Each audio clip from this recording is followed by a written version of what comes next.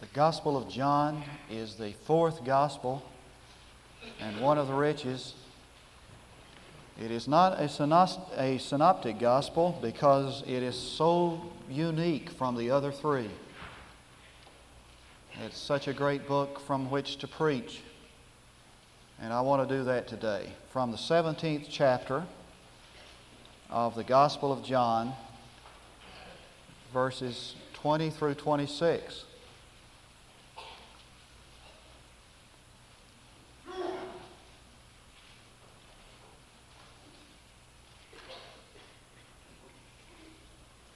John chapter 17, verses 20 and following.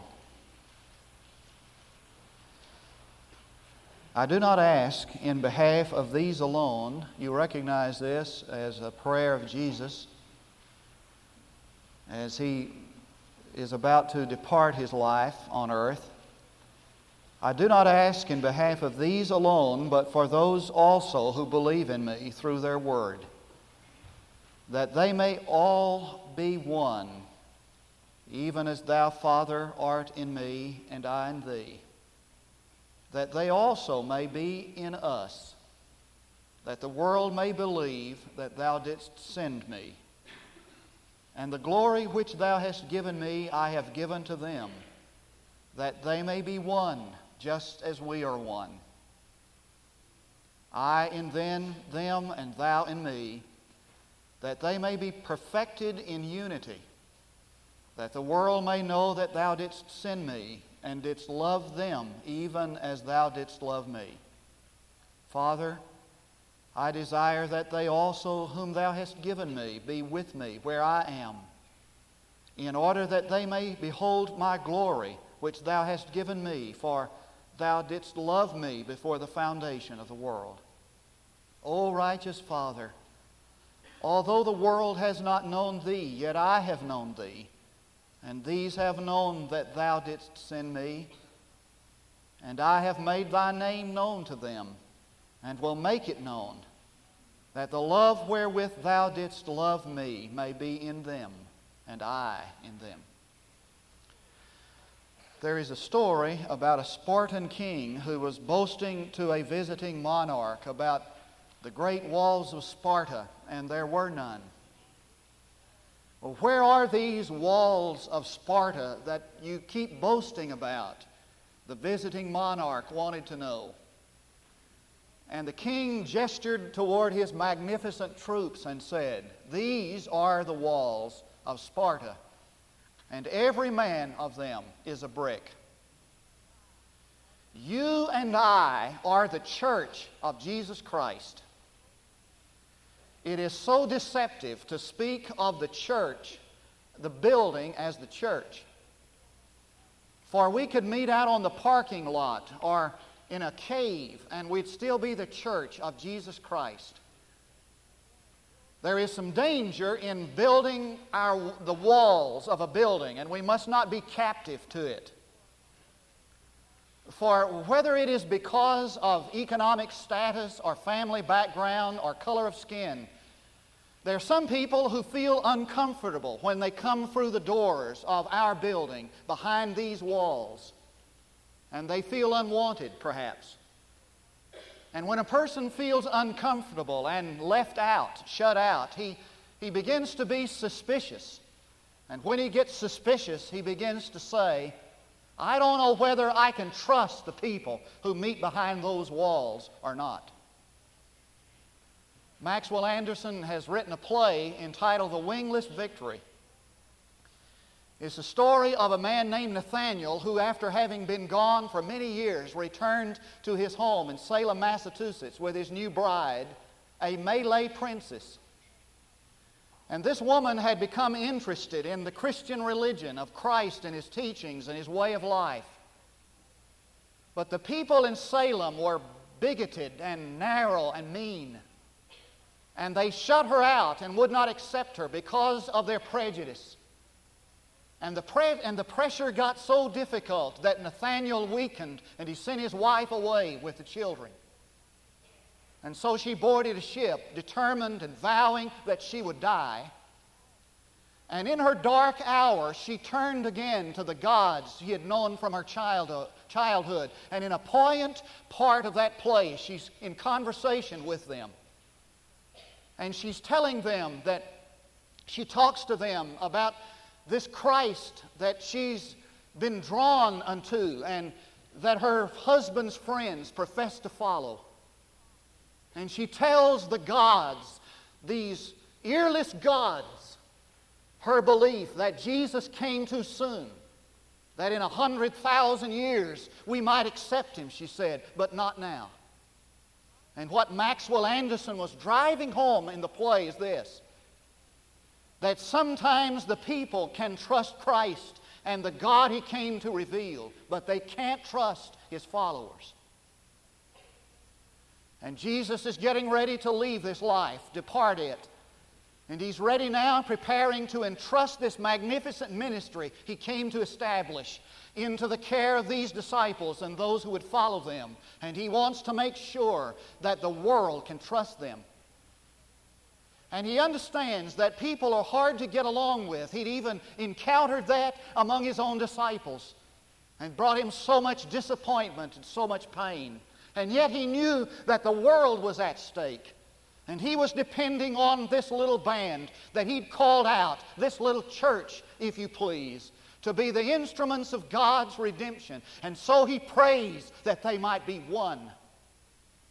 Could it be possible that the world will never trust a church where there is not oneness? Could it be possible that the world knows that it can never get along with people, a group of people who cannot get along with themselves? And so he prays for unity. He prays for oneness. Could it be that that's the reason he prayed? Well, to be sure, Jesus knew that there would be divisions in the world and in the church. He was no Pollyanna with his head in the sand. He was no real idealist with his head in the clouds. He was a realist who understood the divisions of men. He had encountered it in a hostile world, a divided world. The Jews divided against the Gentiles and hated them. And the Pharisees hated the Sadducees, and the slave hated the slave master. He had encountered this divided world with all of its hostility and its suspicion and its animosity. And he'd even bumped up against divisions among his own disciples as these men maneuvered for position and place, and as they bantered for a place in the kingdom and argued with one another about who would be first and who would be second. Jesus knew that there would be division. Pete Gilchrist has written a book entitled, "Let's Stop Fighting About the Holy Spirit." And in this book he has a fascinating fantasy conversation between two men who had been healed of blindness, who had lived in Jesus' day and had been healed of blindness. And they got together one day and they started comparing notes, and to their amazement they found that both of them had been healed by the same man. His name was Jesus.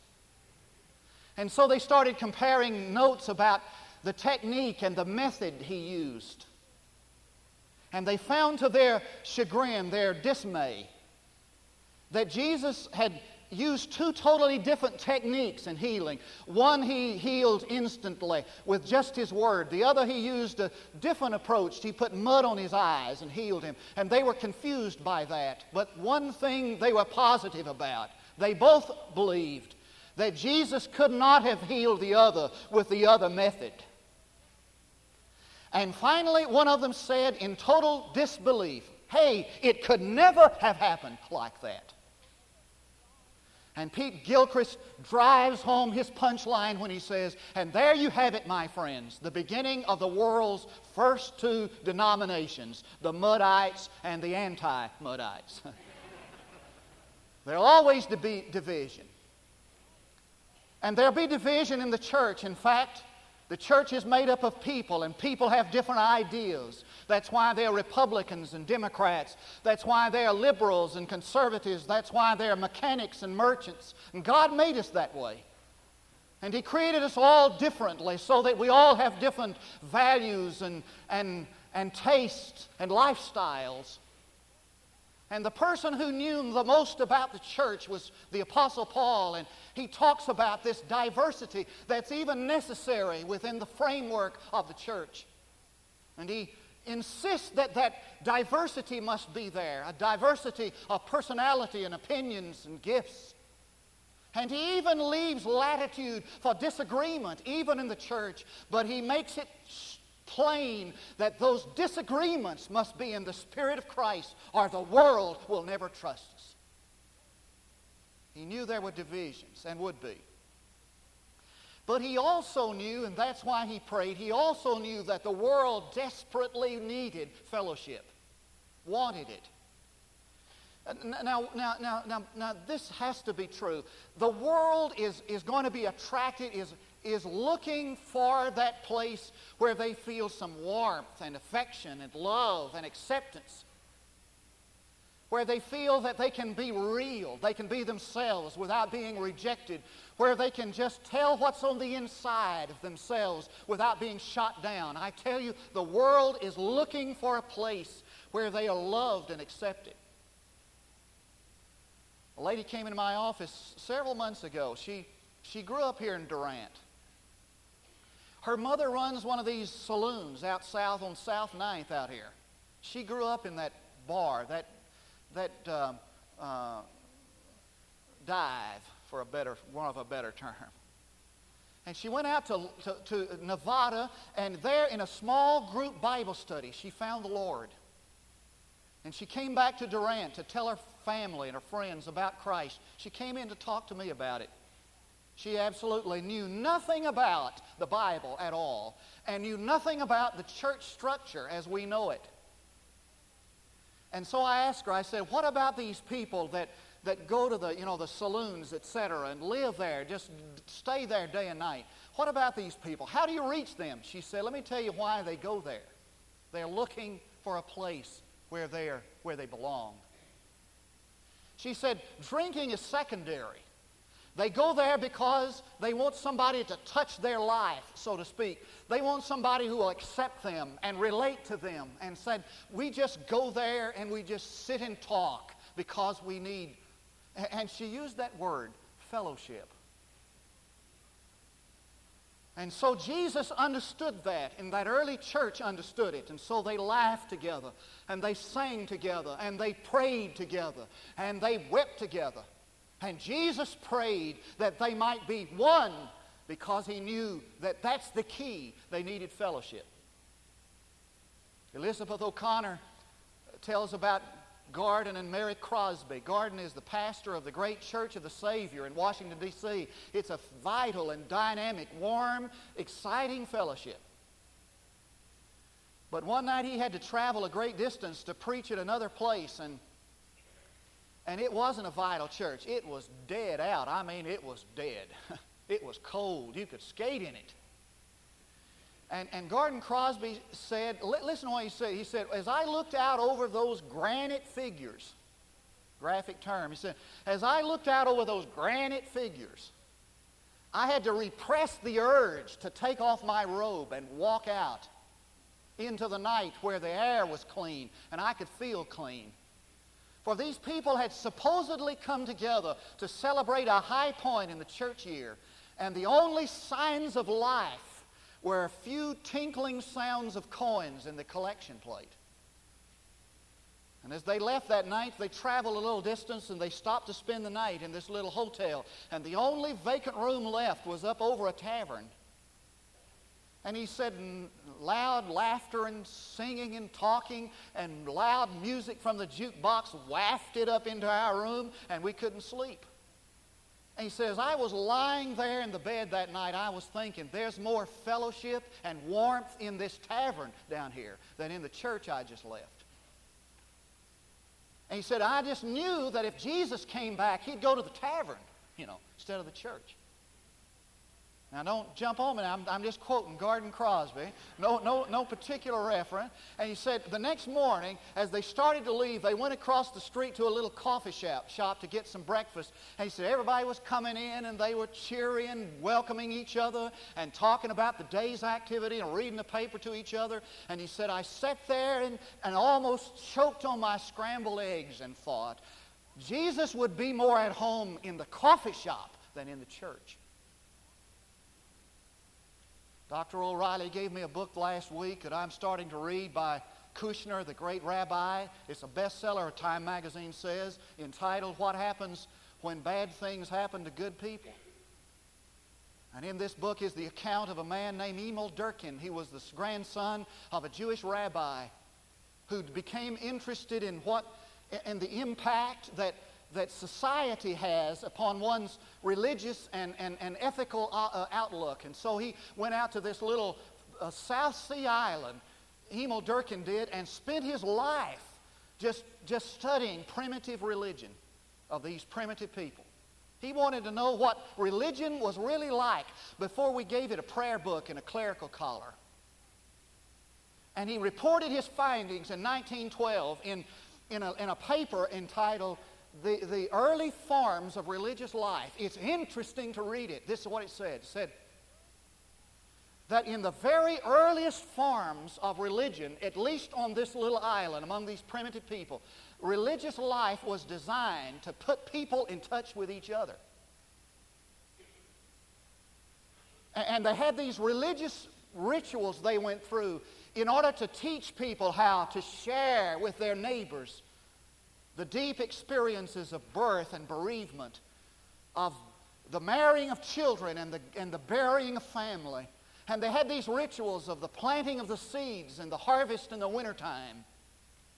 And said Durkheim, listen to this, at least on these primitive islands, they had religion in order that they might share as a whole community in the most frightening moments of life and in the most joyful moments of life. For he said, hear this, they didn't want somebody to have to endure them alone.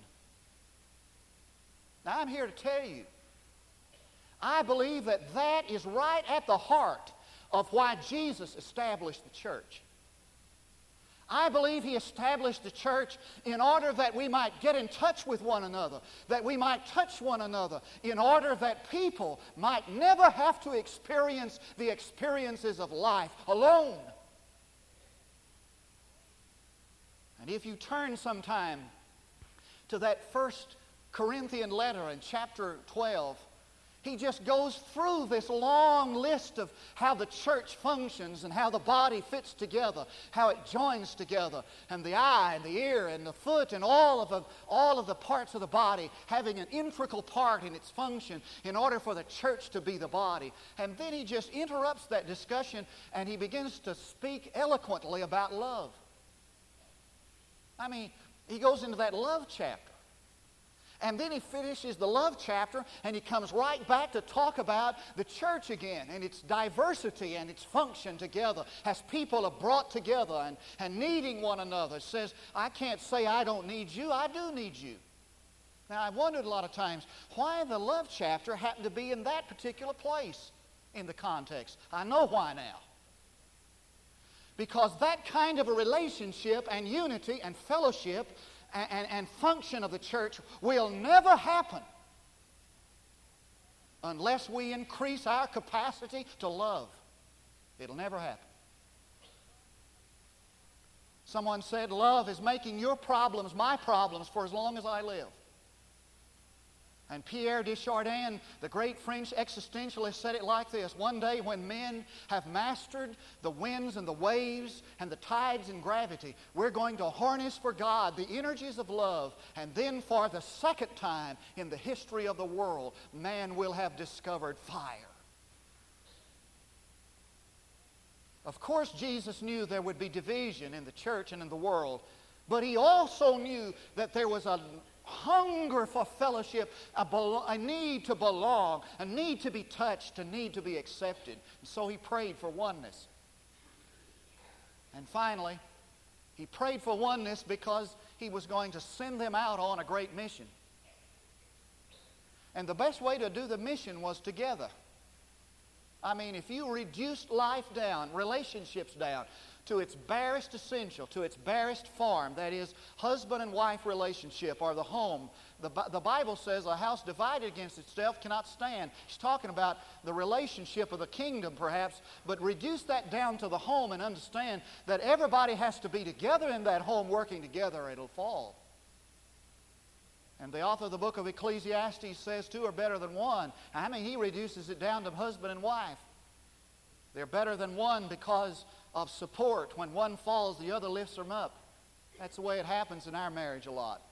I get down and my wife picks me up. She gets down and I pick her up. I mean, not literally. She couldn't pick me up. But spiritually and emotionally. Two are better than one because of sharing. He said, how are you going to keep warm if there's not somebody to snuggle up to? Two are better than one because you get strength, for their strength in numbers. It's the best way to do it. Now, you and I have been given a mission, and the best way to do that mission is together. Together. And that's the greatest motivation to do it anyway. You see, if I feel I'm unfulfilled, if I feel that I have something lacking, then I'm going out and I'm going to get that, whatever it is. For example, I passed by a store window one day, didn't have a whole lot of money in the bank, didn't have any in my pocket. I saw this suit in the window of that department store. Man, I wanted that suit. My wardrobe was incomplete without that suit, I rationalized. So I went and got it. You know that guy that lives on the corner of your street? We need him. Now, I'm through talking about how much he needs you. I want to talk to you about how much we need him. This church is not complete without him. And I think that's at the heart of evangelism. For in 1 Peter, God said through that great apostle that when you finally win the last one, that I have his name written here, then I'll come again. So that every time you go out and you win somebody to Christ, you can say, Lord, is this the one? Is this the one? Are you coming now? But he's not going to come until his church is complete. And that man who lives down the street from you, that person who lives across the street, that man who doesn't like you, we're incomplete without him. Let's go after him. What would happen if we became obsessed with that? The people who drop by the wayside, whose names are on our membership rolls. What if we just were convinced that we were incomplete without them? We wouldn't let them go to sleep tonight until we were urging them to come back, we need you. We're not the same without you. Now, somewhere for this body of Christ, there's an eye, there's an ear, there's a hand, there's a foot. We're incomplete without those people. That's our mission. I tell you, our purpose is not to debate in committee meetings about how this should be done and that should be done. Our mission is to fill the church and fulfill the body. The newspaper account has the account of a family that pulled up in a national campsite and began to prepare to set up camp. They had children. And they left the children, the older children, in charge of the younger children and started unpacking the car.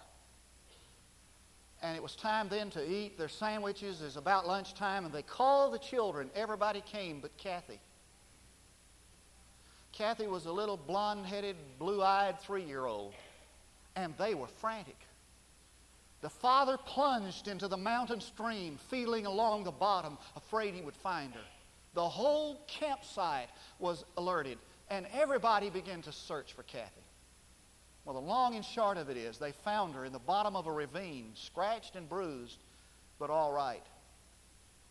And the newspaper account says that when the father tucked her in bed that night in her sleeping bag, she looked at her father and said, "Aren't you glad you found me?" And in a naive way, that expresses the hope of everybody in this world. The hope of everybody in this world is this: somebody wants me, somebody needs me, somebody cares if I'm not there. That's the hope of this world.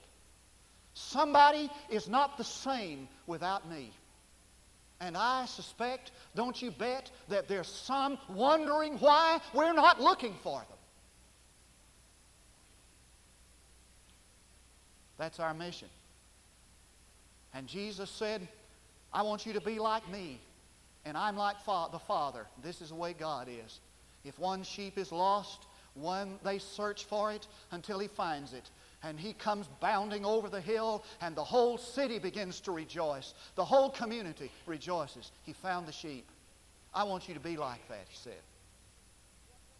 And this is the way I am, he said. One woman lost a coin, and she swept and swept until she put her hands on it. And she called her neighbors, and they rejoiced because her loss was their loss. That's the way I want you to be, he said. And then he told about a son who went away into the far country, and the father was standing on the way day after day looking for him. My son, come home, he thought. And when he started home, the father ran and fell on his neck and kissed him, and brought robe for his back and rings for his finger and shoes for his feet, and had a banquet because his sorrow was their sorrow. And his joy was their sorrow. That's the way I want you to be, he said. That's the way I want you to be. I can't get over that church out in California. I just can't get over it. The man left the church and quit, went off into immorality, and just disgraced the kingdom. And they went out and got him. I mean, they went out and loved him back. And when he came back, they had a banquet. And they went down to E&M Clothers, or Penny's, and they got a sport coat. And they went to Zales, and they got a ring. And they went down to the department store, and they got shoes. And they set him at the head table at the banquet. And they got him up, and they put the sport coat on him, and they slipped the ring on his finger, and they put shoes on his feet, and they embraced him. And I tell you, that's what we're about. We're about putting robes on people's backs, and rings on their fingers, and shoes on their shoeless feet. That's our mission. And one man cannot do it alone, nor two or three. We've got to do it together. That's why he prayed for oneness and unity, because it's a mission that's insurmountable for one. And I thought as I was getting ready this morning about this sermon, I've wrestled with this sermon for months. I thought about those little children sitting there, and they're going to all go off to their seats, and I'm going to say to them as they leave, hey, you're supposed to win the world for Christ. And they're going to look back and say, me? And it would be absolutely ludicrous to say to a 9-year-old child or a 10-year-old child, hey, you've got the responsibility of winning the world. But let me tell you something, that 10-year-old child with everybody else can win this world. You believe that? Only with everybody else. And that's the mission. Would you bow your heads?